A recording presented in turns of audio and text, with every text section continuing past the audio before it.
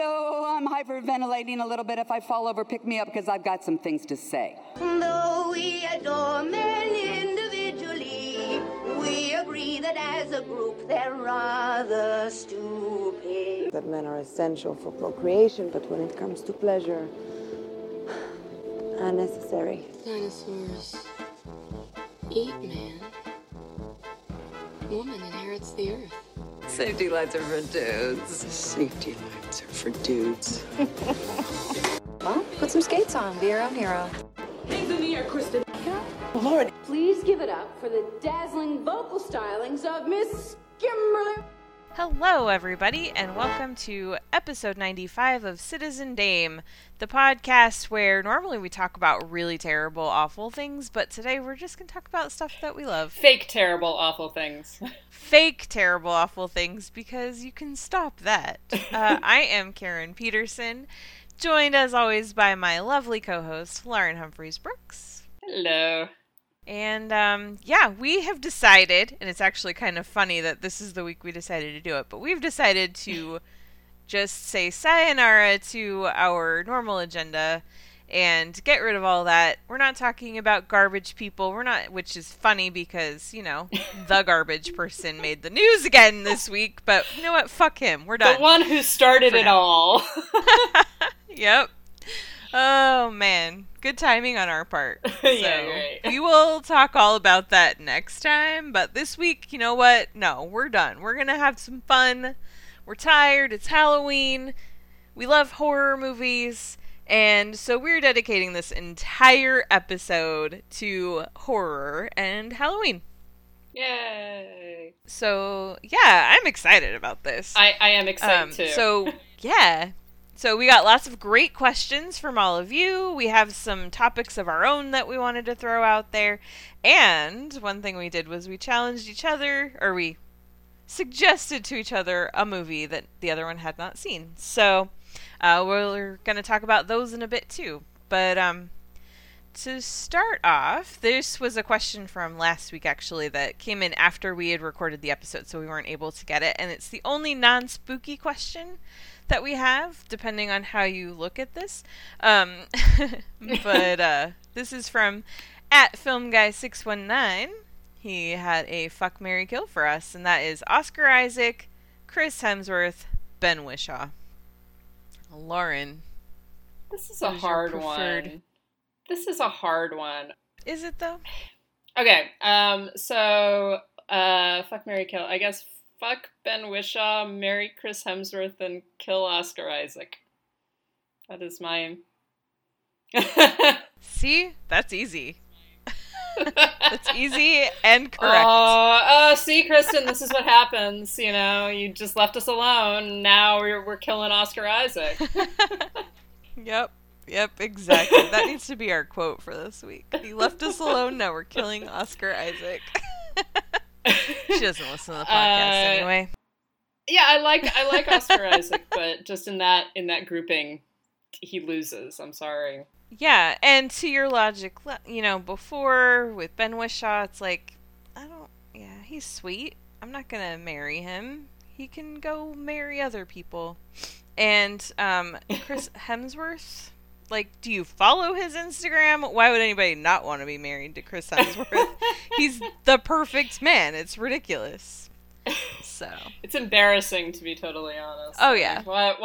Seeing some of his videos on Instagram, I'm just like, how is this person a person and not a facsimile, an avatar of something else? Because I do not know how anyone looks like that. He actually is a god. I think that's the only explanation. He is Thor. Mm-hmm. Exactly. Which, by the way, Paul Thomas Anderson this week said that Thor is the best and Marvel movies are bitchin'. No, not Paul Thomas Anderson. Terrence Malick said that. I thought that was funny. Anyway. Alright, so thanks, and let's see. Well, we have a lot of questions, so let's do another one. Okay. Let's go with This is from @Noah_Saturn. I hope I'm saying these names right, by the way. What's a horror movie you don't find scary but still enjoy? For me, I think that there are a lot of particularly classic horror films that I don't think maybe are not really scary anymore, and our approach to horror has changed a lot over the years. So things that were disturbing or creepy or something like that in ye olden days are just don't hit the same marks as they used to. So stuff like Dracula, the 1931 Dracula, the original Frankenstein, which are still creepy and are still kind of weird and enjoyable to watch, but they're not scary. I don't sit there going like, oh my god, I'm terrified. Mm-hmm. Yeah. I have this friend who, this is when I lived up in Utah. We met when we were in college, and we're still really good friends. He married my roommate, actually, so I'm friends with both of them. And we used to just, if one of us had a hard day, or just we were really bored or whatever, we'd just go like, tonight is scary movie night. And he grew up in this tiny town, and they had one movie theater that wasn't even built until he was in high school, I think. And so he had never really seen anything. So it was like I could just introduce him to all kinds of stuff. And then also movies that I hadn't seen, I would just make him watch them with me for the first time. And so we found all kinds of fun horror movies that way. But I remember the time I showed him Poltergeist. And we're watching it, and he's like, this isn't scary at all. And then something happened. I think it was the part where after they'd gotten Carol Ann back, and then the monster was trying to get her again. And so then Diane's in the hallway, and you see the big creature in the door. I think it was that part. All of a sudden, he lets out the most ungodly scream. It was so funny. He's like, this isn't scary. Ah! It was hilarious. But yeah, I think you're absolutely right. I think that there are movies that, in their time, probably were creepier than they are watching them now, just because we're used to things looking so real. And we don't have to use our imaginations as much, or they don't let us use our imaginations as much. And so I think things like the original Amityville Horror and stuff like that, it's like, yeah, in their time they probably were scary as hell, and thematically they still have some things that are very creepy, but watching them and seeing the effects, it loses some of the impact, but still they're fun movies to watch.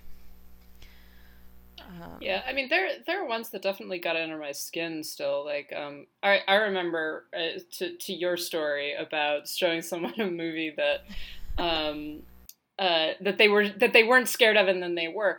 I remember back in college was the first time I saw Suspiria, and I rented it for Halloween. So like we watched, I think that my friends and I watched Carrie, and then we watched Suspiria on Halloween night. We were like sitting there, just gorging ourselves on candy and shit. But I remember watching it, and this was the first Dario Argento film I'd ever seen. I had never seen a giallo before, all that. And I'm sitting there going, like, this is just kind of weird. There's some creepy moments, and there's the murder at the beginning, but there's actually not that much violence in the film.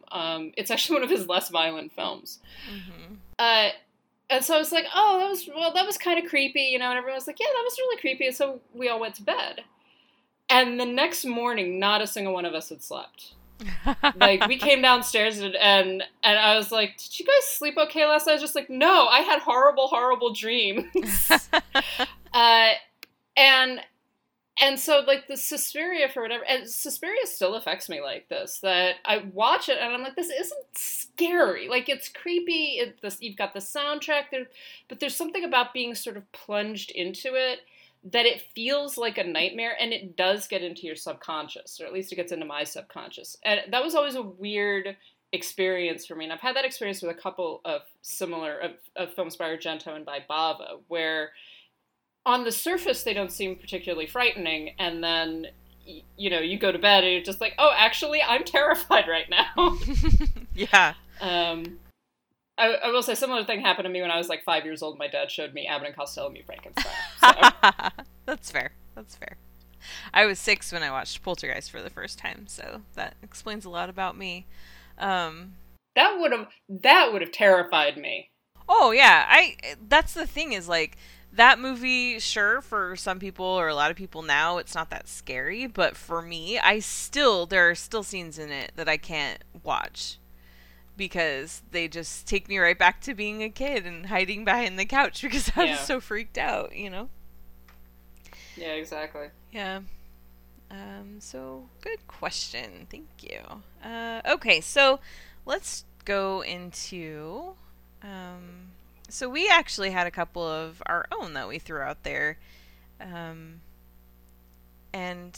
actually, since we just were talking about what we enjoy but don't find scary, let's talk about what we like about horror films and why we like the being scared, the ones that do scare us.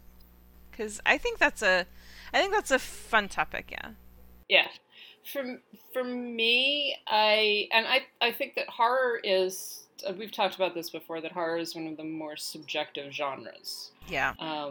As subjective as comedy. You know, drama, there are certain things that affect people in the same way. Horror is very like, you know, like we've said before, something that scares you doesn't affect me at all. Something that just like gives me sleepless nights doesn't cause any problems for you. We talked about this with Midsommar, where a lot of people are like, oh, this is terrifying. And I was like, I'm bored, you know. And so I think that a lot of horror is like that, but I think that horror taps into some of the things that we were talking about being kids, that we were frightened of when we were children for whatever reason. That some horror is like, use Martin Scorsese's comment, some horror is like a theme park ride where, you know, but at that level where you're actually being affected by it in almost real time, where it's like you feel that up and down, that adrenaline that gets going when you're dropping, when you're waiting, that tension when you're waiting for something bad to happen, when you know that something bad is going to happen. I actually really like films that have jump scares because I like that kind of that building of tension and then the release of it. I think that that's fun, and so I think that it taps into some of the things that we're afraid of, and it also kind of gives voice to them. So you stop being afraid of it. You know, I've talked about before that. So Abbott and Costello Meet Frankenstein terrified me when I was, 5 years old. My poor father was like, oh my God, I've scarred our child for life. And he probably did. But one of the things that really frightened me was Dracula. As I got older, I was like, I'm fascinated by Dracula. I read Dracula. I went and read a whole bunch of vampire novels. I wrote my senior project in college on Dracula. I've got a Dracula tattoo now. All of that. And so I think that horror at that level does kind of allow us to tap into some of the things that we're afraid of, to make them public, to make them, actual things, actual existing things versus stuff in our subconscious, and to kind of excise them in that way. So that's my perspective. I don't know. I think there's so many theories about why people enjoy horror and why some people really hate it. I have some friends who despise it. Yeah, I do too. But I think I see things the way you do. I think for me, there are a lot of scary things in life, and horror is a way to not necessarily escape it. You're just approaching it a different way. Like, I don't tend to watch movies about things that I'm scared of in real life, I guess. I don't know, maybe I do. But I've never been afraid that some guy in a ski mask is going to come after me, But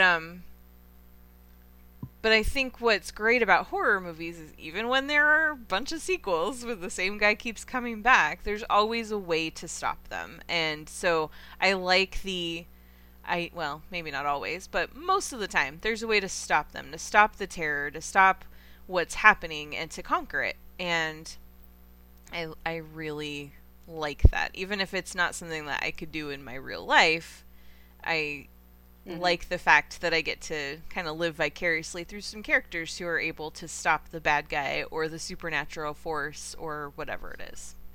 Yeah, I absolutely agree with you. Although, again, particularly in more recent horror, there have been a lot of horror films where the supernatural horror does not get stopped. That is very true. And it's always there. That is it's true. always there. Even different from, like, something like Halloween, which has so many sequels and Myers keeps on coming back. But stuff like, I recently watched Sinister, right? Where the horror, spoiler alert to everybody, the horror wins. Yeah. At the end of all of that, it's not stoppable. But people have talked about horror as being kind of a return of the repressed, right? That theory, or the return of the kind of collective subconscious of a society. So the things that are sort of considered horrible or terrifying in American society, you get a lot of female monsters. You get a lot of monsters based in race. You get a lot, and you get similar things in Italian society or in, Japanese horror films. Japanese and Korean horror films are very different from American horror films, and are even very different from American remakes of the Japanese or Korean horror films. But you get this attitude towards the supernatural, or towards what we believe in terms of the supernatural. Are we more willing to accept ghosts than vampires? And why is that? I don't know. Horror gets into, I think, what a society fears, and also provides some degree of catharsis for it. Like you're saying, that the horror gets defeated, the people escape, the final girl gets away. Whether or not it always works out like that. And the part of the tension is waiting for that. Is it going to work out? Is she going to survive? Are they going to escape? And also just identifying with the monster. I mean, there have been a number of horror films fairly recently where the monsters have become the most sympathetic figures. And there's a long history in horror of sympathetic monsters, people like the Frankenstein monster. And even to a degree, weirdly enough, Dracula. Like Dracula, by the end of the book, you understand his reasons for why his desires, that he's entrapped in many of the same ways that everybody else is, or that he's trying to entrap other people. Yeah. It's funny because not that long ago, someone was asking me, like, man, you really like horror, don't you? And I said, well, I enjoy having seen horror movies. I don't necessarily always like the process of watching them, but it's funny because since I signed up for Shudder and I've been watching a lot more, I have a totally new level of appreciation and respect for horror films and what they do and how they do it. And I think that it really is unfortunate how it's such an underrated genre where it really is treated as like, oh, there are people who like horror and then there's all the rest of us. And, there's so many different things that live within that umbrella of horror that, like that's one of the things I love about Shudder is they have supernatural or thriller, psychological thriller, slasher films, they have all these different categories. So it's like, if I want to watch a scary movie but I don't feel like watching a ghost story, I can look for something else. Or maybe I do want to watch a ghost story, and they make it very easy to find those. Not that this is an endorsement for Shudder, although, you know what, it is. They're not paying us, but if you are remotely interested in horror films, I highly recommend getting a Shudder subscription. It's only like $6 a month. It's one of the better streaming services, I think, and it's so genre specific, and I love the way that they change out their collections. I think it's awesome. They have some things that they go ahead and acquire that you won't be able to find anywhere else. And then they also have things that they just are able to pick up from time to time. So, and they have old movies from like the 30s, and then they've got stuff that just came out this year. So it's pretty awesome. Yeah. I really like it. So, all right. Well, on those lines, let's go ahead and talk about the movies that we made each other watch this week. All right, which one do you want to start with? Karen. Let's start with the one that you gave me, because that one's a fun one. Okay. And both of these are on Shudder. So Lauren challenged me to watch One Cut of the Dead, which I had never seen, and as I was watching it, I was like, why have I never watched this before? This is awesome. And I really appreciated that you told me not to read anything about it first, because I had no idea what I was getting into, and that was a lot of fun too. I didn't even read the little synopsis. That's what I was told when I went into the film, and I was like, okay, that seems kind of weird, but I will obey by that, and it's definitely worth it. Yeah. So for the next couple of minutes, if you have not seen One Cut of the Dead and you're interested in seeing it, I would say fast forward a little bit.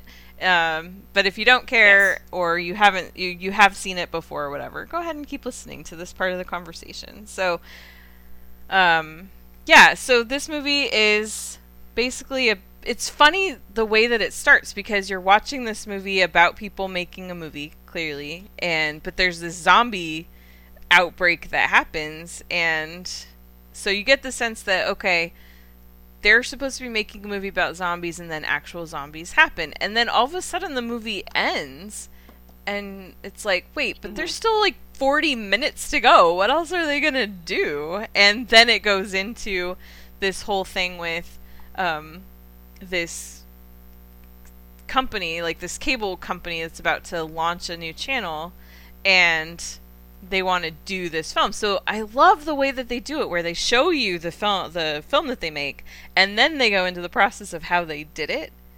It's so clever and so much fun. Before we get into talking about my thoughts, though, I'm really curious why you recommended that one for me. I partially because I've been recommending it to everyone, because I think that I personally think that it's one of the cleverer sort of horror comedies that I've seen in quite a while. And I was not convinced initially, because like you're saying, you have this half hour basically of a zombie movie, and you're just like, okay, well, this is kind of low budget and I'm a little confused in places, and then you get into the solution. But what I really liked was that I was kind of like, I have a feeling that something like this is going on, right? That's actually what we're watching. We're watching a film within a film within a film. Right. But actually the way that they construct the next hour of the film is very clever, because you get to see why so many of the weird shit that happens in that first half hour, how that comes about. Because the whole idea is to film it in one solid take. Mm-hmm. And with, so you've got the director who's running around with the camera, you've got these weird little elements, like the guy who keeps on trying to crawl out the door, and you're just like, what the hell is that dude trying to do? And then there's an explanation for it. And right. I like the fact that it integrated those kind of, these moments where the original, the original film seems to lag and all of that stuff, and that it actually integrated that to the point of finally, you said on our Slack, the final crane shot, and stuff like that, that it all is very seamless, and it's very well connected, and I find it really clever, and I found it really entertaining. So that's why I recommended it. Well, I'm so glad that you did, because it is very clever and entertaining, and I love the fact that it starts off looking like something just super low budget. Like, how much did they even spend on this movie? Did they even pay for anything, And then it turns out it's actually not as low budget as it looks. It's just really clever and well written, and it's fun how there's all the subtext in there, or things that clearly have happened, in their history. Some of the characters, you've got this divorced couple. I think they're supposed to be divorced. The director and... I think they're still married. Are they married? I got the sense that they were... together. They are? I thought that... Oh, I'm confused, because I thought that they were not, because she makes some comment, the wife makes some comment to him, and he's surprised that she noticed that, and I don't know, the way the daughter was talking, I thought they were divorced, but okay, anyway. But it's, and then she, the woman who ends up becoming the makeup artist in the movie, and how she doesn't ever act, but she memorizes every script, and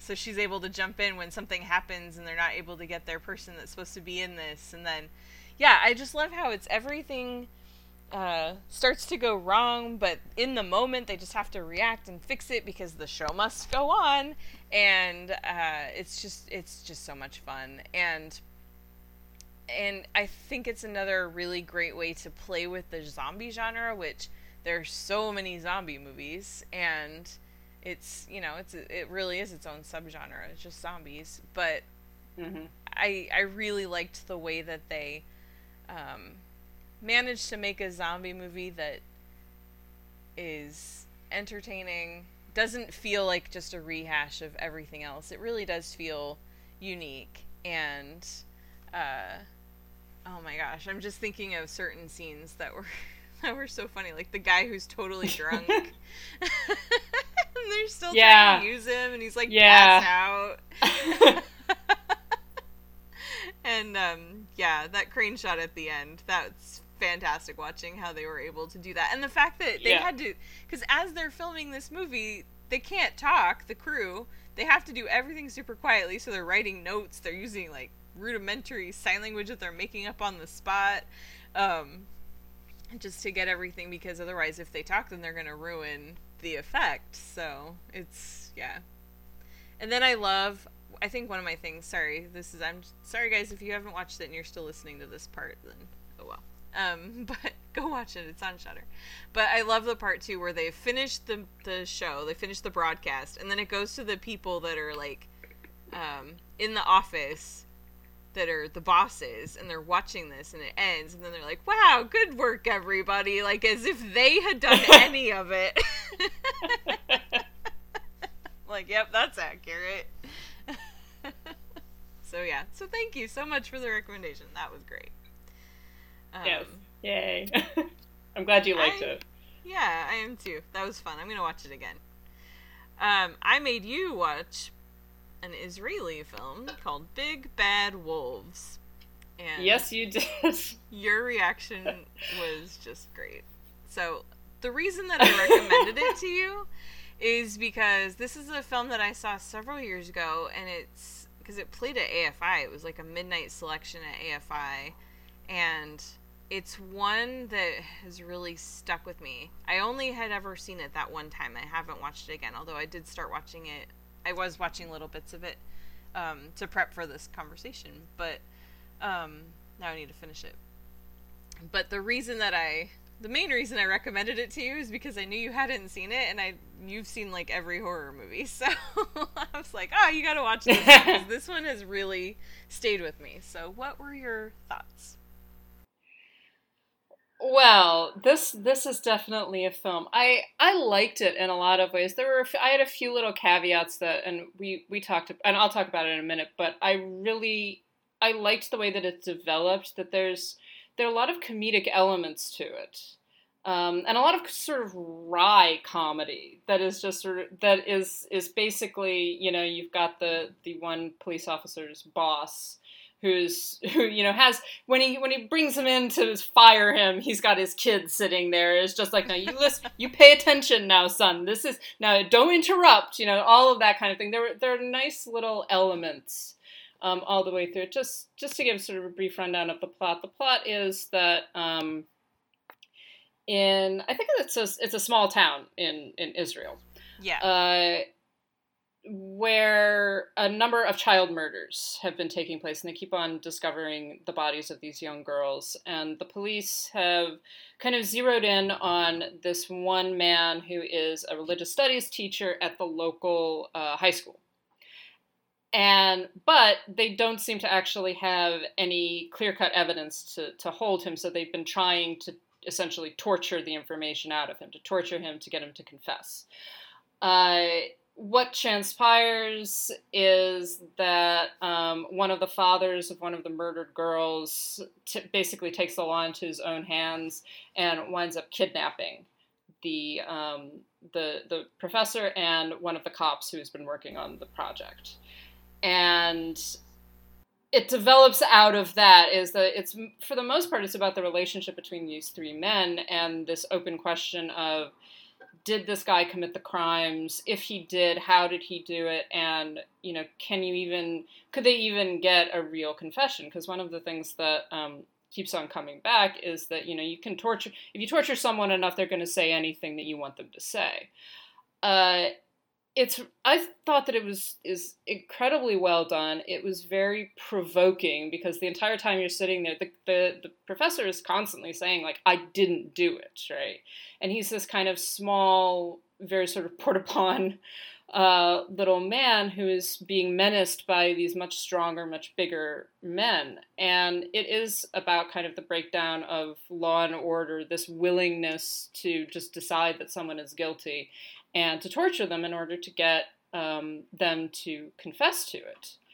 And it's very effective and very well done, and I have a feeling that there's a lot of stuff in there that is also about Israel itself, because there are a lot of things about the police and about the army, and about the willingness to torture, and this sort of masculinity. One of the things that I noticed is that even though this is a movie that is about men kind of taking vengeance for the murder and violation of these girls, there are no women on screen. Yeah. There are female characters that show up briefly in telephone conversations and stuff like that, but there are quite literally no women appear on screen. The one guy's wife is in that one scene when he's testing the sound. It's towards the beginning. The sound. It's when he's testing. It's when he has her standing there, and then he says count to 10, and then start yelling. So he doesn't tell her why, but it's so that he can make sure that room is soundproofed. I don't remember. Oh yeah, the real estate agent. Yeah, that's right. Okay, so there's one woman on screen. Yeah, that's it. But you're right. That's it. And she's not even a real character. So yeah. Yeah, she's hardly a character, but I just found it interesting that the women kind of are there, so mothers, wives, daughters, but they're not really there. It really is about this exchange between men and about the men kind of trying to get closure, trying to get some kind of satisfaction out of solving this case and out of punishing the perpetrator, even though they don't really know who the perpetrator is. One of the things I think that the film could have done a little bit better would be to give us a little bit more information about how the cops originally arrived at the idea that this particular man was the prime suspect. And the film really doesn't give you much about that, other than the fact that obviously he's a teacher at the high school, so he has some connection to the girls who are being killed. But beyond that, there's not much information about him, and I wanted a little bit more of like, okay, well, why did they fixate on this particular person? Even if they don't, have really solid evidence enough to arrest him. But I liked it. I thought it was a really well done film. Yeah. Very disturbing. Good. Yeah, it's definitely disturbing. And it does ask a lot of questions. And like you said, I love the fact that it does keep you guessing on this guy. And sometimes you're like totally convinced that the cops are right. And other times you're like, they're wrong. They need to let this guy go. And I really like that. It's funny. Not funny. It's interesting because Israel really doesn't have a big market with horror films. This is only, I think, technically the second one that they ever did, and this was just in 2013. So it's like when you consider that they're basically breaking ground in their own country with this genre, you kind of forget. For me, at least, I kind of forgive some of the things that that they could have done better, but. But yeah, I think that it's overall it's really well made, and I really like, I agree with what you're saying too, the way that they balance some of the humor, because in a movie like this with the themes that it deals with, you have to have some room to just kind of take a breather, because otherwise it just gets to be too much. Yeah, there's. The film uses kind of the element of the ridiculous, and people have compared it to like Reservoir Dogs and stuff like that, and it does definitely have that element to it where it's almost ridiculous. It's like, you know, we're going to sit here and we're going to torture the information out of this guy. We have to have something to lighten that. So you've got these sort of, I like the fact that he keeps on like, I'm going to torture you, and then like the egg timer goes off and he has to go take a cake out of the oven, you know, that kind of thing. I like the fact that that was there, because like you're saying, otherwise it would just been so dark and so difficult to watch that it wouldn't have played very well. You have to have that humor. Right, and those elements humanize these guys too, because otherwise they're just the monsters, and you need to see them as men that are just really, even if they're going about it the totally wrong way, they're trying to do something positive. So, all right. So, would you recommend it? Yes, I would recommend it with the caveat that it is disturbing. So there, you know, like I said, this involves child murder. So for anyone that's a problem for them, you know, it also involves torture. So just with that caveat, it's a very good film. Yes, awesome. Okay, so let's go into another listener question. Well, let's lighten the mood a little bit. This is from @JKC Hart. What are the absolute worst Halloween candies? This has nothing to do with movies, but is very important nonetheless. And then we'll get into his second question in just a second. So, what are the worst Halloween candies? I hate those little peanut butter ones that are in like the black and orange wrappings, although I don't really see them anymore, so maybe people understood they were terrible and stopped making them. I don't even know what those are. Oh, wow. That's because I'm old. They're like these... Black and orange wrapping. They're in black wrappings or orange wrappings. There's these little... They're almost like toffee, or not toffee, taffy, but they're supposed to be peanut butter flavored, and they're not good. But we used to get them all the time when we were kids because they're so cheap, so people would buy them, and I haven't seen them in years, so maybe they don't make them anymore. Yeah, I think I know what you're talking about, actually. Yeah, those were not good. They were the worst. I hate lollipops. Yeah. I hate lollipops. Lollipops, I always hated getting lollipops when I was a kid. You know, and again, it's the kind of thing that people buy them because they're cheap and you can get a lot of them. But they're just not, they don't work for Halloween candy because you have to spend time. The point of Halloween candy is you want to eat as much of it as possible and make yourself sick. Instant gratification. With a lollipop, Exactly. With a lollipop, you have to sit there and suck on it. And it takes a while. And so they were always the last thing that I ate because they also keep forever. But, yeah. I also hate/love candy corn. Have you ever eaten candy corn with peanuts? Ew, no. Why would I do that? No. It sounds so gross, but they're actually really good. It basically tastes like, it's a candy bar. I can't remember which one. But yeah, you can combine candy corns with peanuts, and I'm telling you, I would have thought it was the worst thing ever until I tried it. I'm sorry, that sounds... Just give it a try. Absolutely disgusting.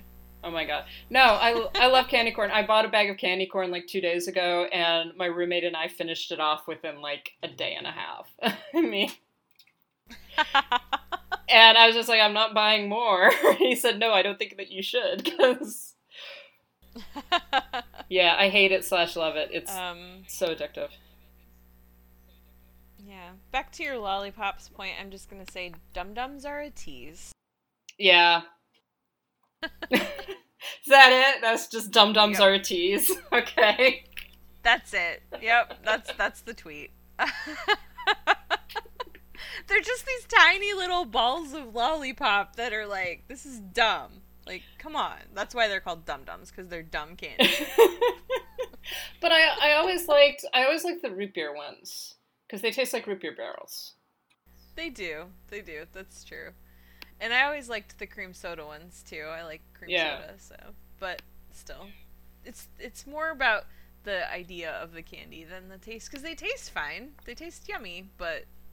I just want, if I'm going to have a Dum-Dum or a sucker or whatever, I want it to be something worth my time. So the other half of James's question is also, what are some classic movies you would consider good for spooky season? Okay. Lauren has a very long list. I'm not going to give an incredibly long list, but I did want to throw out a couple that I think are underseen or are under-discussed. And one of them is a film called Night of the Demon. It's also known as Curse of the Demon, from 1952. And it's directed by Jacques Tourneur, who's most famous for, he directed the original Cat People. And it's an adaptation. It's with Dana Andrews and Peggy Cummings. It's an adaptation of the short story Casting the Runes by M.R. James. And by the way, if anyone has not read M.R. James, he is perfect for Halloween. Fairly short, very creepy ghost stories. He wrote primarily short stories. I don't think he ever wrote a novel or anything like that. But and Casting the Runes is an excellent short story. But so Curse of the Demon is basically about a professor of alchemy, a sort of magician, who begins casting curses on people that wrong him. And by wrong him, I mean, like, they reject his papers for publication and stuff like that. But it's very creepy and well constructed, and Dana Andrews plays this character who studies the supernatural but really does not believe in it at all, and is in fact aggressively anti supernatural. And then he begins to get involved in all of this and has to deal with the fact that he's been cursed and that a demon creature is following him around. It's really well done, and I don't think that a lot of people have seen it. I didn't get to see it until last year. It is available for rent, I believe. It's on like YouTube, Vudu, Amazon, things like that. The other one that I wanted to shout out is Mad Love, which is directed by Carl Freund from 1935. It's Peter Lorre. This is actually a remake of a silent film called The Hands of Orlok, but it's about a concert pianist played by Colin Clive who gets injured in an accident, and his hands are so badly damaged that they basically have to be amputated. Meanwhile, this crazed doctor, played by Peter Lorre, has perfected grafting limbs onto people. So he grafts new hands onto this man, but what he doesn't tell him, and what begins to transpire, is that they are the hands of a murderer. And meanwhile, Peter Lorre... I remember hearing about that, but I've never seen it. It's a really good film. Again, it's available to rent, and I think that it might also be streaming. It's one of those streaming for free with ads.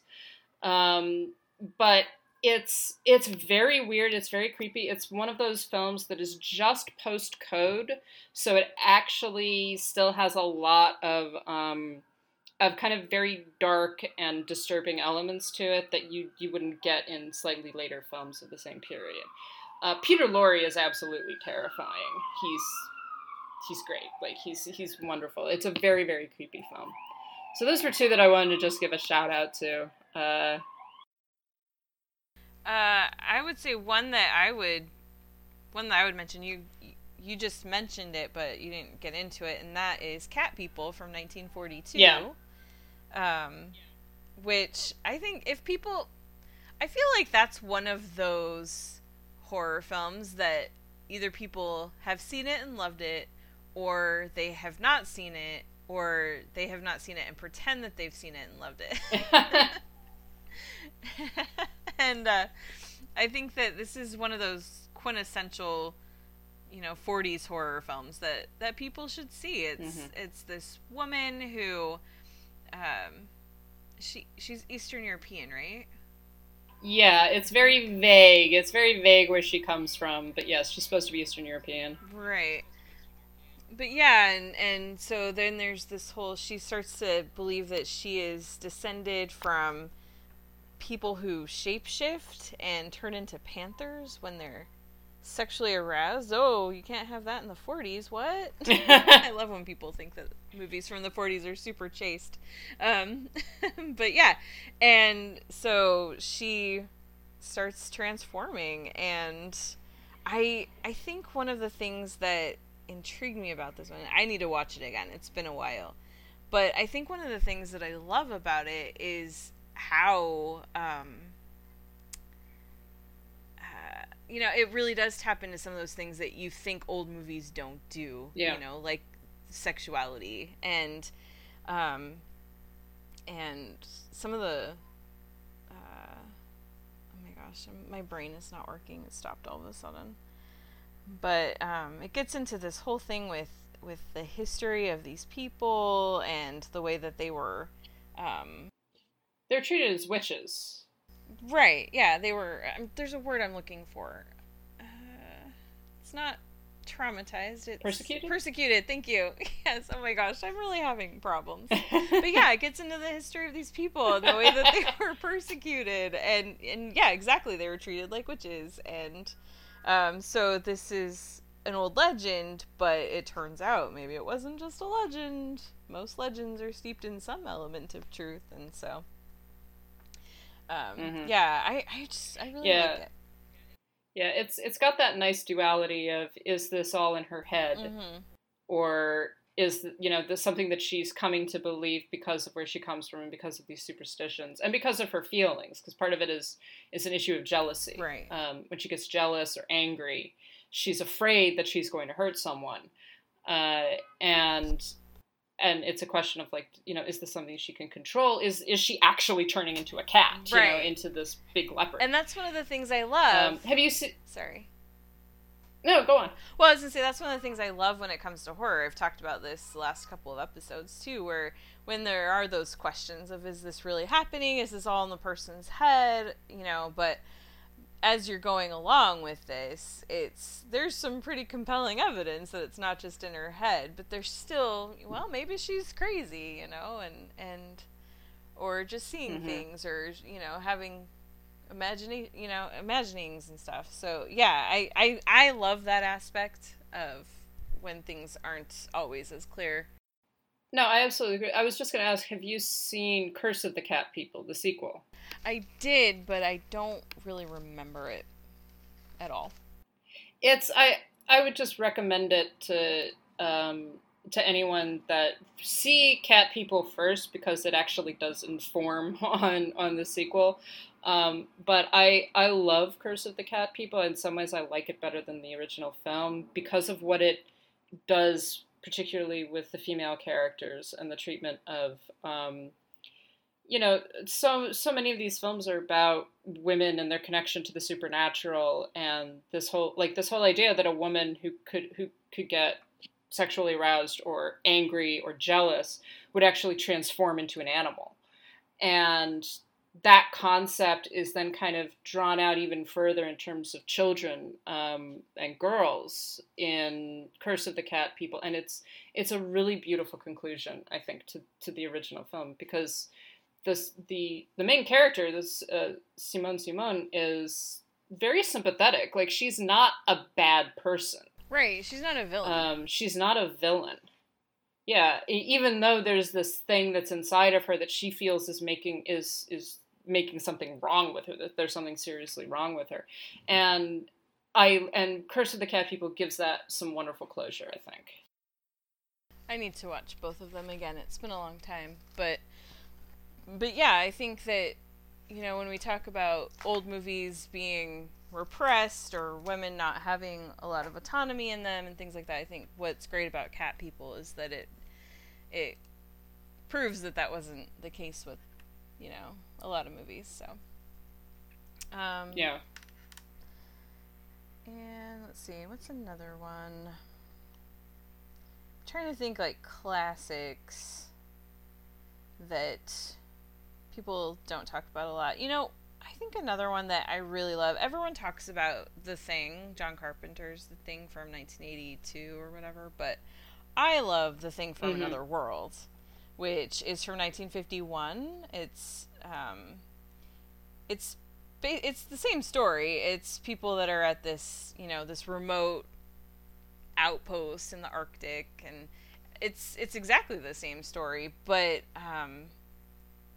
I don't know, there's just something to me that's creepier about the original film, the 51 film, than what you get with the 82 version, which is also creepy. I'm not knocking that one. I enjoy that one too, but I think when you're talking about movies from the 50s, especially something that it's like, well, you've got this creature, maybe you're not totally sure what's going on, and it's so you think, okay, so there's this alien, but it could look like anybody, you don't know, and it doesn't really show it. I think that's what gets me, is that it doesn't really ever show you what it is that you're supposed to be afraid of, and so it could be anything that you imagine, and that can be scarier, because what I imagine is going to be different than what Lauren imagines, and this is one of the things that a lot of horror films do wrong, is when they show you the monster, so often I'm like, that's it, but if I don't see it, and I just have to picture it in my head, then I'm going to come up with what actually terrifies me,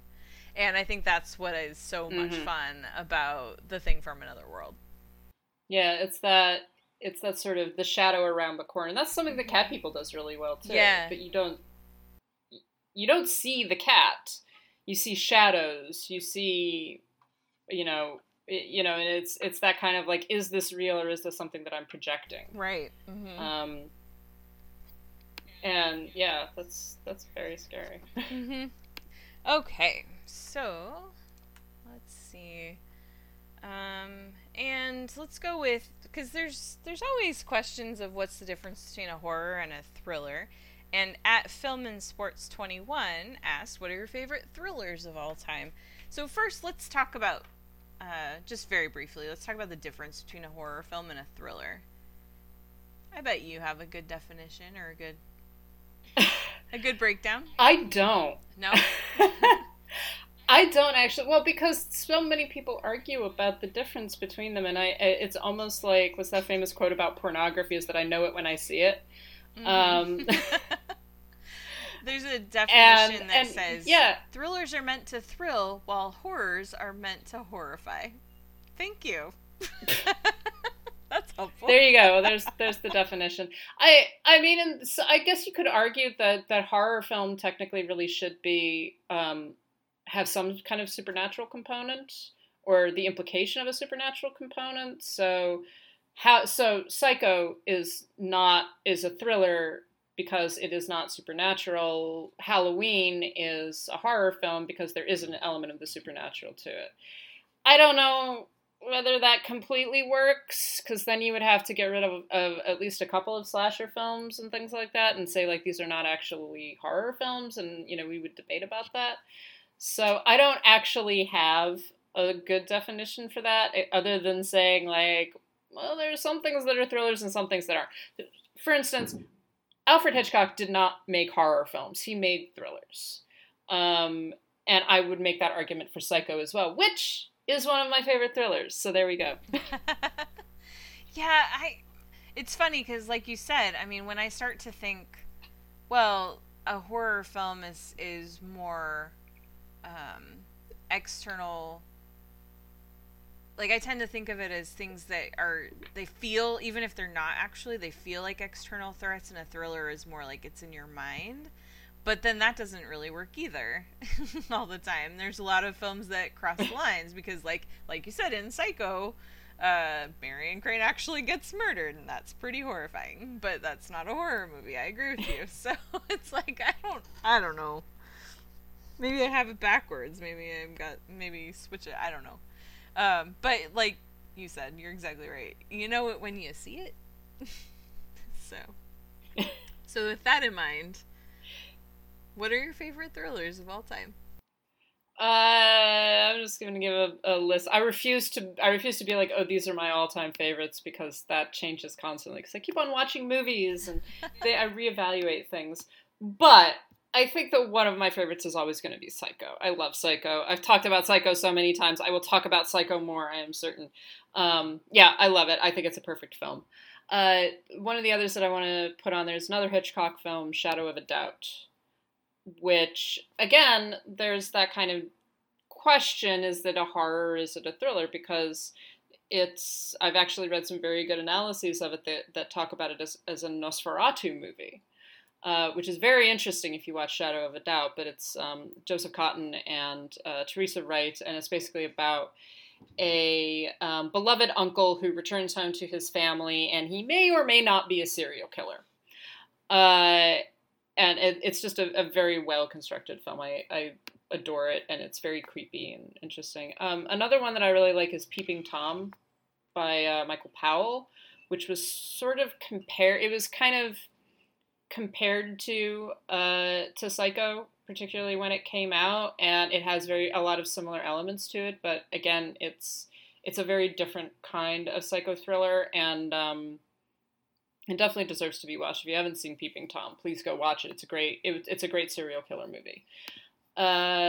Memories of Murder, which we were discussing in reference to Parasite the other day, is one of the most absorbing murder mystery / serial killer stories I have ever seen.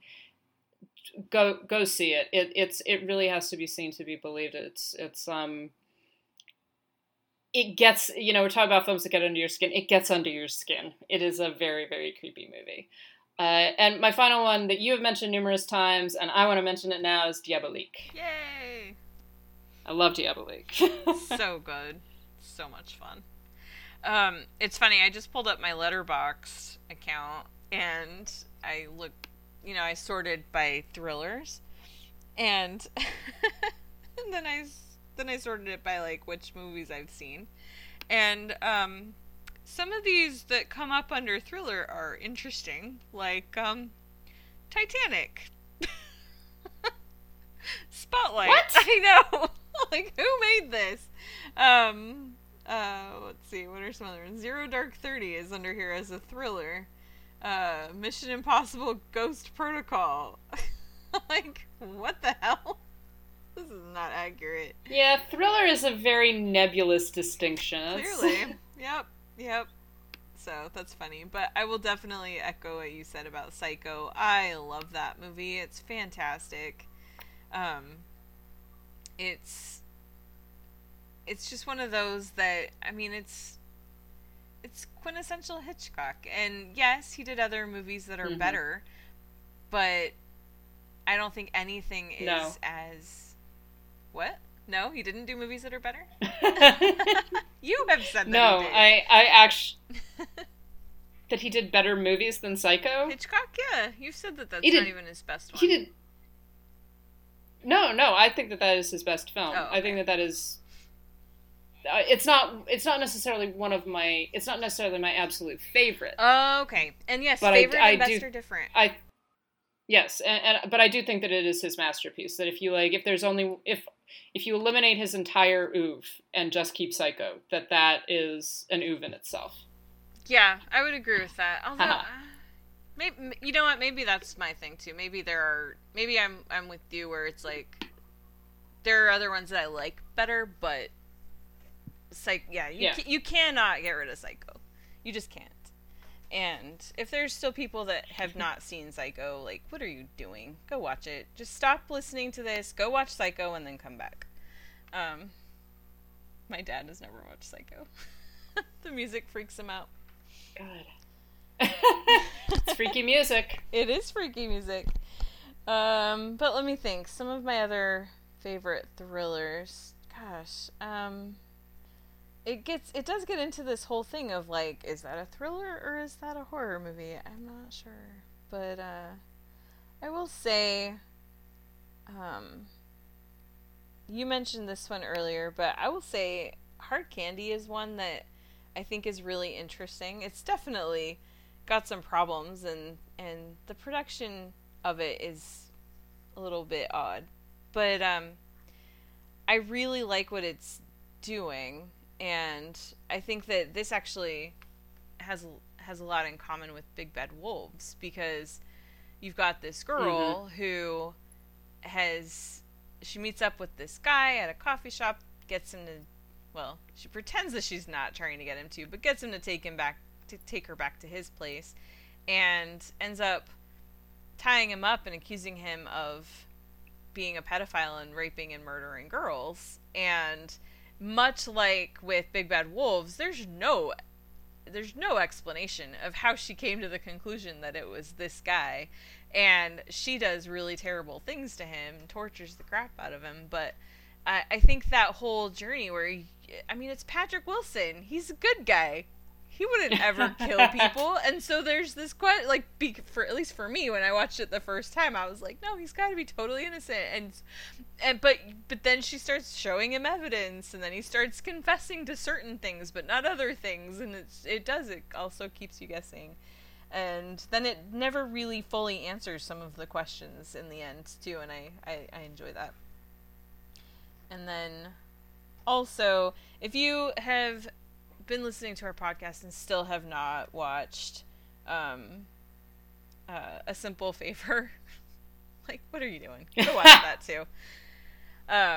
Especially, I love how much it ties in Diabolique, which is one of my all-time favorite films, so... yeah, go watch A Simple Favor. I think it's still on Hulu. I think it's on Hulu. So yeah, it was on Hulu. Yep. All right, let's see. Okay, so from @PausIt'sPaw, what is your favorite final girl in a movie? Since that trope is very common, we have many final girls. My favorite. There are many final girls. Yeah, my favorite was Laurie Strode from Halloween until last year's Halloween. And I'm like, fuck this. They basically ruined her. And so that was when my favorite final girl became Sidney Prescott from Scream, because unlike Laurie Strode, Sidney still went out and lived her damn life. And she didn't let the events of her traumatic past get her down. She wrote a book and she goes out into the world. She's not a doomsday prepper. So that's mine. Who's yours? I was going to say both of those. Just taking Laurie Strode from the original film. Yeah. Let's say that. I think that she's very good and she's very effective, and like in the original, her reactions are very natural. Like, it's one of the few slasher films where you're just like, yes, that is exactly how I would react in this situation. You run, you try to hide, you try to fight back. There, all of those things that normal people would do in being pursued by a possibly supernatural killer with a knife. She does. So I really like that about her. I also like Sidney Prescott. Yeah. Well, and Laurie is so good at looking so terrified. Like, that, credit to Jamie Lee Curtis. It's really believable watching her in that. Mm-hmm. I also really like, I guess that she's a final girl. She's arguably one of the first final girls, is Vera Miles in Psycho, who actually does survive, is Marion Crane's sister, and takes it upon herself to go investigate her sister's disappearance and what happened to her and where she went and all of that. And like, she's kind of the unsung hero of that movie, that she really does pursue kind of right to the very end what happened. And she's very good in that. So I would add her there too. I admit I'm not a big fan of the final girl trope, and I think we've talked before about why it's a problematic trope in places. But I do like the ones that actually, kind of take it upon themselves. They're sort of like, you know what, fuck this shit. I'm gonna fight back. I'm not gonna just, lay down and let this happen to me. I'm gonna be like, I am going to murder everyone in my path. Yeah, I love that commercial. Came out a couple years ago, but they bring it out every Halloween now, where it's the kids and they're like at this spooky old house in the middle of nowhere, and like the one dumb blonde girl is the only one who has any good ideas. Everyone's like, let's hide behind those chainsaws. She's like, let's get into the running car and drive away. I love that.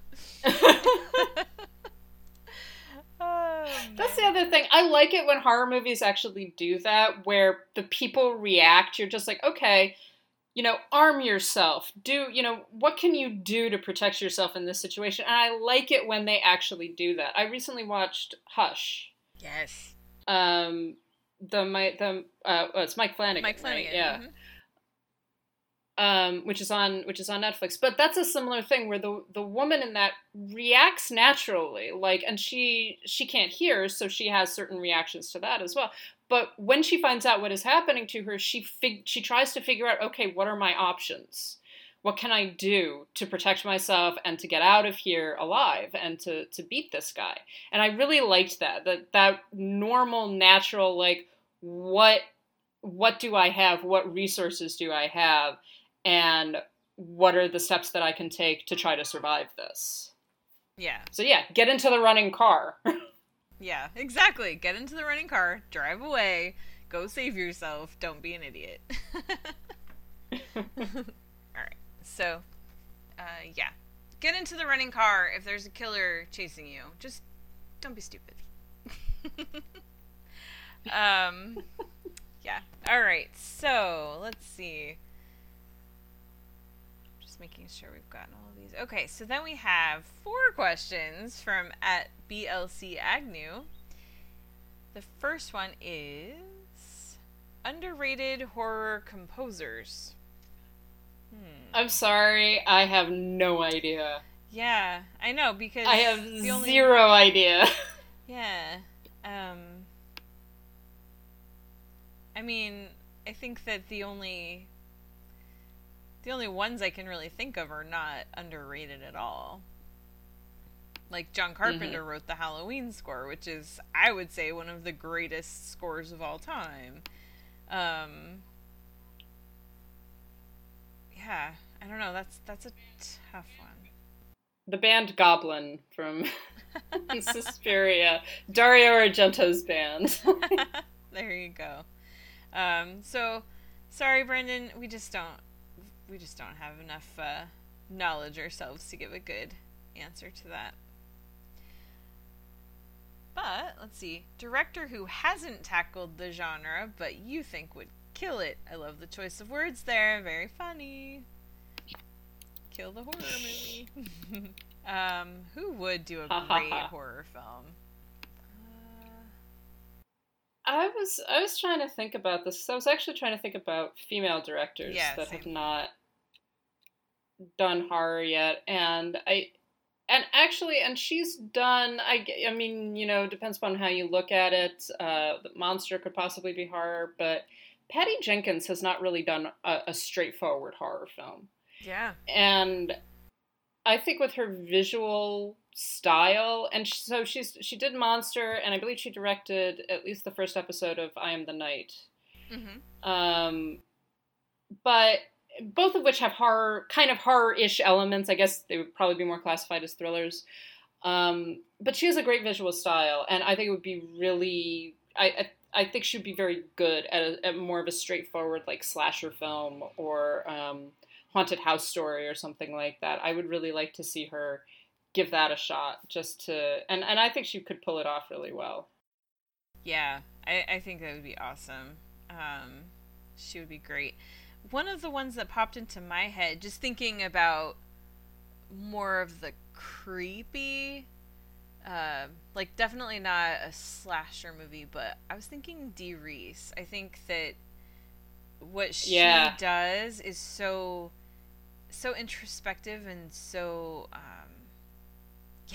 I think it'd be really interesting to see what she could do with a good horror movie, especially one that's quiet, that is more just about, like, that doesn't necessarily have a lot of dialogue to it, and just some really interesting characters some that you really want to care about. Yeah, I think she'd do awesome. Who else?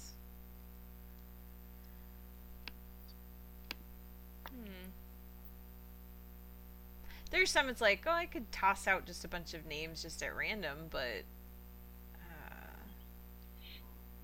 yeah, I was trying to think of people that have a really interesting visual style, or have made films that are close to horror but haven't quite gotten there yet. I just, like, any director with a really strong visual style, I would like to see do horror, because visual horror is so good, and if you know how to create tension and kind of, you know, ratchet things up a little bit, it can be so effective. But right now I'm blanking on any other names. I know. Sorry, we did not prep enough ahead of time for this, for any of these questions, which sucks. I know nothing about horror composers, so there is no way in hell that I would have been able to answer that question. Just like, who is that person? Yeah, I mean, I could throw out some and be like, well, I've never heard of this person, so clearly they did a good, or they're one of them, but yeah, I don't know. I haven't heard of most of them, I hate to say it. Yeah, most of the composers I know have not done horror films, at least not that I know of. So, I don't know. But yeah, some female directors that I think could be really... Well, I mean, the question wasn't just about female directors, but that's what I was trying to think of. Any others? Nope, I don't have any others. Everyone else either has done a horror movie or would suck at it. That's what we're saying, right? I'm just kidding. Yes, obviously. All right. Let's see. So, favorite horror movie, snacks and drinks. I mean, I'm Brendan. pretty traditional. I love popcorn. Yes. Popcorn. Pumpkin ale. Oh. I love pumpkin beers. I do. I'm one of those bitches. I'm sorry. You're so basic. The best one is Southern Tier Imperial Pumpkin Ale, I think it's called. Ooh. It is so good. Oh my god, it tastes so good. It's really expensive, so I only get one bottle per year, but it is really excellent. Nice. That sounds awesome. I probably would love it if I drank beer, but I don't. Let's see. Yeah. I will say that after Scream came out and that opening scene with Drew Barrymore, now I occasionally love to get me some Jiffy Pop, because when I'm watching a horror movie, because it just adds a little to it, it's just fun. So, okay, what do you prefer? Classic red paint movie blood or modern fake blood? Red paint. Absolutely. That I prefer it because it reminds me a little bit that this isn't real. And I'm not one of those people who loves... I don't like splatter films. I'm not a big fan of, lots of body horror, lots of violence. I prefer creepy and I prefer, tension building. But with the red paint, it kind of reminds me that, this is a game. This is fun. This isn't real people dying. This isn't, we're not trying to, who can gross you out the most. It's more of, this is, this is a haunted house ride kind of thing. And I like that about the red paint. Mm-hmm. Yeah, exactly. Same. So, good. All right, well, that does it for all of the questions that we got this week, unless we got any more this morning that I didn't see. I'm just going to take a gander really quick. No? Okay. Cool. Well, thank you, everybody, I don't think so. for contributing. Oh, I will say, because you will go in, since we're on the subject of Twitter, you threw out on our Twitter account, in honor of a tweet that just reminded me of this, what's a horror film you think has been unfairly maligned? For instance, I think The Wolfman from 2010 is a quality piece of horror fun. So I just wanted to say some of the ones that people included. Brendan Agnew said Fright Night 2011. I don't disagree with that. Yeah. Yep. As Above, So Below, and Pandorum. I haven't seen either one of those. I don't think I have either. And you also mentioned Van Helsing, and that movie is just terrible. There's no reason that's been maligned. It's James Bond, but with Universal monsters. What is there not to love? Oh my gosh, it's the effects so are good. so bad. It's so terrible.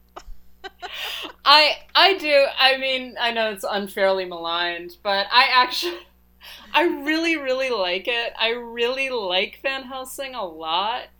And yeah, it's campy and ridiculous and it's terrible in a lot of ways, but I put it on and I'm just like, this is fun.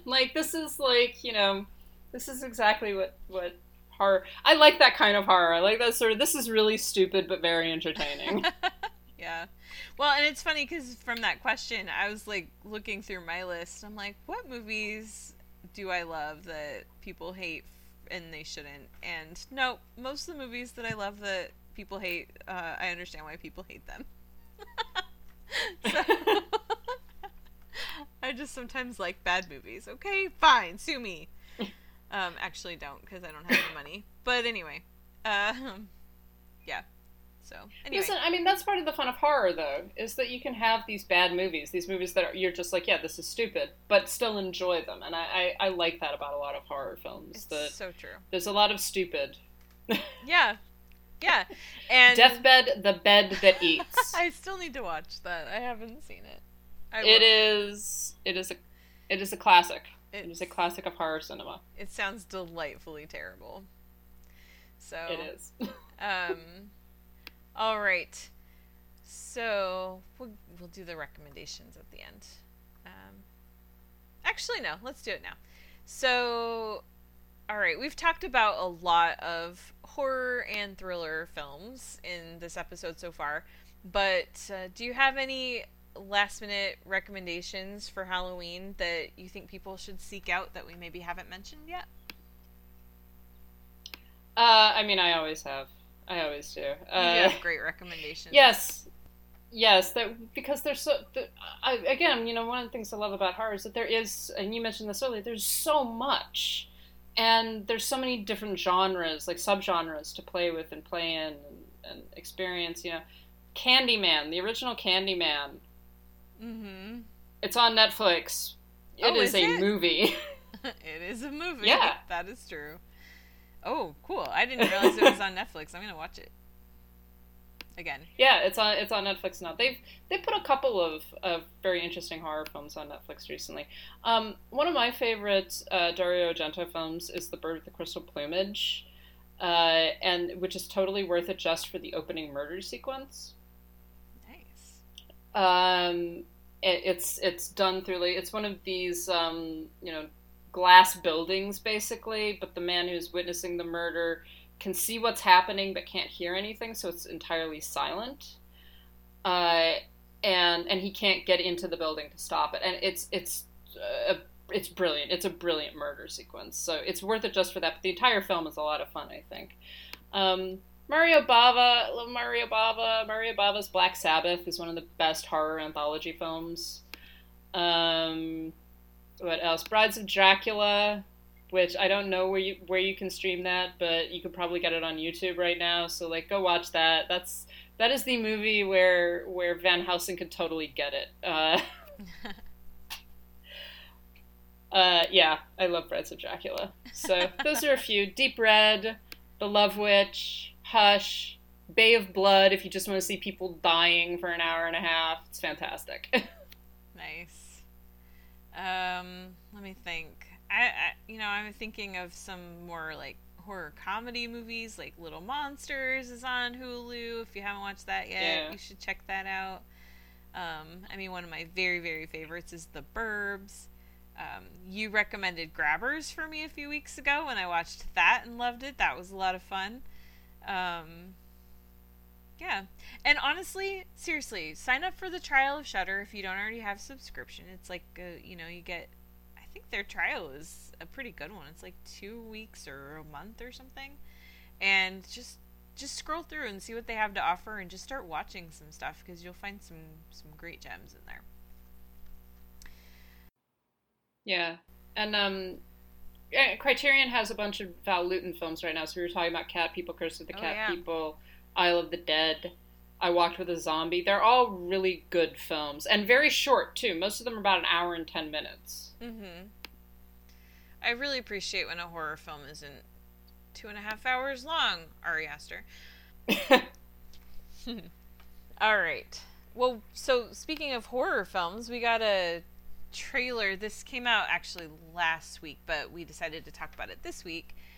So really quickly, we'll just talk about the trailer for The Turning, which is it a remake or is it a retelling of The Turning of the Screw? Several people have referred to it as a remake of The Innocents. Of course, The Innocents is an adaptation of The Turn of the Screw. Right. So yeah, it looks like it's a very. I found the trailer very odd because I was sitting there going like, wait a minute, I recognize this. Mm-hmm. And I was like, oh, this is Turn of the Screw, but not. I know, it was very confusing. So I don't know. I love Turn of the Screw and I love The Innocents, so I'm kind of like, okay, I'll give it a shot. But I honestly, I put this on our agenda because I was like, I don't know what to do with this. Someone tell me what to do with this. Yeah, well, I mean, it's a horror movie. It's coming out in January, which is usually not a good sign. But it has Mackenzie Davis as this governess, who's taking care of kids, played by Finn Wolfhard and Brooklyn Prince, who is just a delight. I love that girl. And yeah, the trailer, it doesn't look like this movie could possibly be good, but then it's like, ooh, female director Floria Sigismondi. I'm definitely gonna give it a try. I'm intrigued enough to watch it. Yeah, same. I think one of the things that's really good about The Innocents is that it is Turn of the Screw, but it also isn't. Like it does other things than what the story does, than what the original book does. And if this does something similar in that it takes that narrative and does something different with it, I think it could be a lot of fun. You know, I just like watched it. I was like, this is like the 1999 The Haunting, mm-hmm. but with The Innocents instead. Which is exactly what I think we're in for. I don't think that this movie is gonna be good, but horror, as we've talked about, horror movies don't have to be good to be fun and enjoyable. So sure, that's what I'm hoping for. So yeah. Okay, and then we're just gonna talk lastly about the new season of Castle Rock started, and I personally am so happy. I think you are too. Yeah. Okay. So this new season, what I'm glad about is this really is an anthology. I think that season 1 ended where it felt like it could have gone into another season about the same characters, but it would have very quickly worn out its welcome. As much as I love watching Bill Skarsgård be creepy, I think that it could have definitely have turned it. It could have become kind of a parody of itself if they had kept going with that storyline. So this is a completely, at least it seems like it's going to be a completely new storyline that doesn't really tie into the first season at all. I'm guessing we'll see some characters that cross over, but this one follows Annie Wilkes, which is played by Lizzie Kaplan, and in this, Annie is she's on the run from something, and she has a daughter with her who's played by Elsie Fisher, and I don't know how much to say. They dropped the first 3 episodes, and then this is what they did last season too. They released the first 3 on the first day, and then they'll do it weekly after that, and it's 10 episodes altogether. Mm-hmm. So I've watched the first 3. Have you? I've seen the first 2. Okay. I watched the second one last night. I have not had a chance to watch the third yet. Okay. Yeah, it's interesting because it gets into, I think even more than the first season, or maybe it's not more than the first season. It's just that the Easter eggs are more obvious to me. But, so this does take place in Castle Rock again, of course, but it also takes place in Salem's Lot, and when something happens and a character walks outside and is standing in front of the Marston house, I was just like, oh my gosh, I know where this is going. This is awesome. So I think that the more blatant Easter eggs in this one so far have me excited because it's like pulling out some of the stuff that I really love from some of Stephen King's novels, but I know that you expressed a concern that I also share. What was that? Yeah, and this is, part of this is just my problem with Stephen King's work. I like Stephen King's ideas, and I usually like the first 2/3 of every book he's written, and then he fucks the ending. Mm-hmm. And what worries me about this one, and honestly, I felt that the last season of Castle Rock did the same thing. I just went, oh, okay, all right, great. Yeah, season 1, I was on board for like the first 9 episodes, and then episode 10, I was like, what? Why'd you ruin this? Yeah, it was like. It was just like last 2 episodes. I was just like, oh crap, you know. And the thing is, I think that it's entertaining enough and it's well acted enough that I was willing to go along with it, even though I slightly suspected. I was like, this is gonna fuck the ending, isn't it? It's like, oh, it did. It was like watching Ryan Murphy's show. Exactly. It's just like, oh, this is great. Oh, fuck the ending. Yeah. So I am enjoying it. It's great actors. I think it's going in an interesting way. One of the things I've liked about Castle Rock is that even though you've got all these Easter eggs and all these riffs on characters, you don't have to be immersed in knowledge of Stephen King in order to enjoy it. Right. And I dig that. I like those elements. So yeah, you get things like the Marston House and Annie Wilkes and all that. But even if I didn't know what those meant or who these people were, I would still be entertained and I would still be enjoying myself. Ace Merrill from The Body, which is the character that Kiefer Sutherland played in Stand By Me. I think it was Kiefer Sutherland's character. Yeah, so you have all these fun, but like you say, yeah, those are just the fun like little candies that you find. They don't necessarily influence the story at all, and not knowing who all these people are doesn't change the way that you can enjoy it. In fact, I think in some ways, especially at least so far with Annie Wilkes, I think knowing so much about her from Misery is a little bit of like, well, I don't, I so far I'm like, well, but is this the same character that we would see later? Or is she just different and we're only knowing her by her name and making assumptions about her? And I think it's interesting that they're doing it that way. So it's like in some ways knowing so much about some of these characters could actually be a detriment, maybe, because then you have expectations that then don't happen. Well, and I think that Annie Wilkes in particular is one of the more, she's kind of like Jack Torrance, one of the more recognizable names and figures. Yeah, for sure. From pop culture, because we, even if you haven't read the book or even if you haven't seen the film, you probably know of her and you've seen images of Kathy Bates, etc. So there's an awareness of her more so than like until you just said, oh, Ace Merrill is the character played by Kiefer Sutherland in Stand By Me. I was like, oh, okay, that makes sense, Yeah.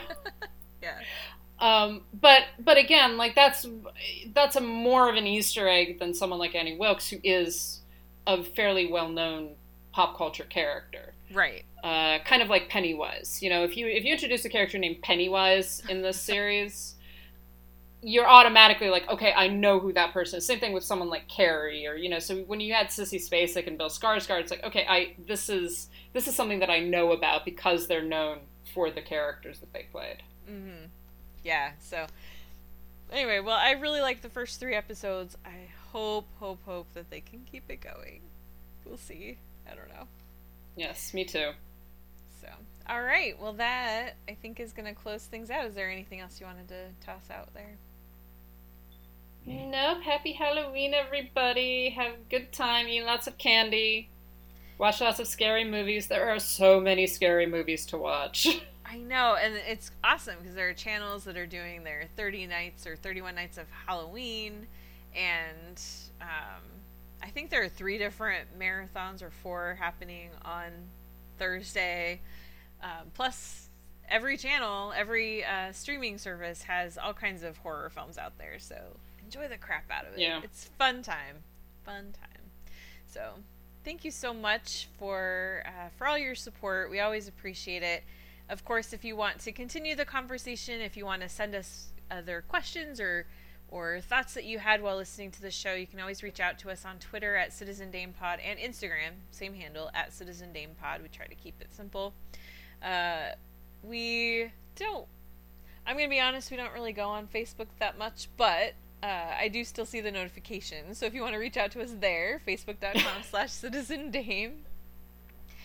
Or you can email us, and that is citizendamepod@gmail.com. Be sure to visit our official website, citizendamepod.com. We do have some things coming. I promise my Jojo Rabbit review is coming this week. It will be there. Karen. I know. I'm probably I'm waiting. I know. I'm probably also going to write a couple of other reviews too. Like, I have some thoughts on Marriage Story, for example, that do not flow with the mainstream. So I'm going to say some stuff about that. So, but yeah, go there. Lauren does some really awesome stuff over there too. What have you written lately? You just posted. I haven't written tons lately. Admittedly, I do want to get I'm going to get a review of The Lighthouse up because I saw that last week and I still don't know how to write about it. I also have a review of the Ida Lupino box set, which I am very slowly but quickly working my way. Very slowly but quickly working my way through. Anyways, yeah, and then also things like Dame Struck, and of course we've got Karen's review of Joker, which every once in a while still brings out the trolls. So thanks for that, guys. You keep on giving us hits. Yep, it's fun. I love it. Because I was talking to someone the other day who had a tweet that was quote tweeted and mocked a little bit, and he was just like, it's really hard for me. This really hurts because it was someone that I thought was a friend. And I was just like, you know what, though? You have to remember this says more about them than it does about you. And that's how you have to approach it online. Like, when people start trolling me, I'm just like, whatever. You just make yourself look like an idiot. So, yeah. I love the negative comments. They feed me. Anyway, Citizen Dame, we live on Schadenfreude. Yes, we do. All right, so, but also, we want to just say really quickly how much we love our patrons. We thank you so much for your support, and if you would like to also join in the fun and support our show, we have patreon.com/citizendame, and we are going to be doing some more bonus content soon. We just have, it's award season, and it's eating me alive. And, but we also have some fun merch at our Zazzle store, which is zazzle.com/citizendame. And if you just want to kick in a couple of dollars, you don't want a commitment to it, but you want to just help us out. Because all of this stuff that we're not making money off of this podcast. This is all just about keeping things running. And as a lot of you know, it's expensive to pay for hosting and all that stuff. So we appreciate your support. And, we also do have the Ko-Fi account, ko-fi.com/citizendame. And Lauren, where can people find you on the interwebs? I am on Twitter at LHBusiness. And I am at Karen M. Peterson. So thank you so much for listening, and we hope to talk to you soon. Bye.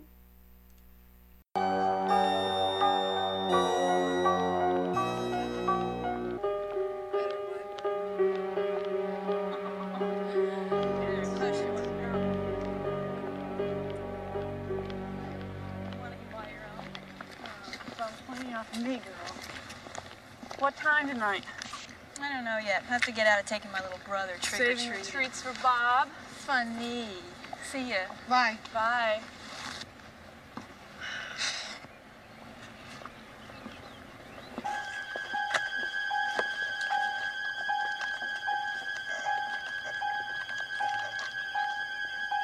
Hey, look. Look where? Behind the bush.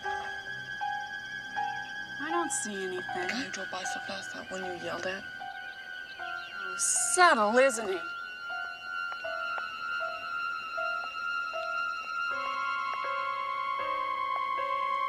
Hey, creep. Lori, dear. He wants to talk to you. He wants to take you out tonight.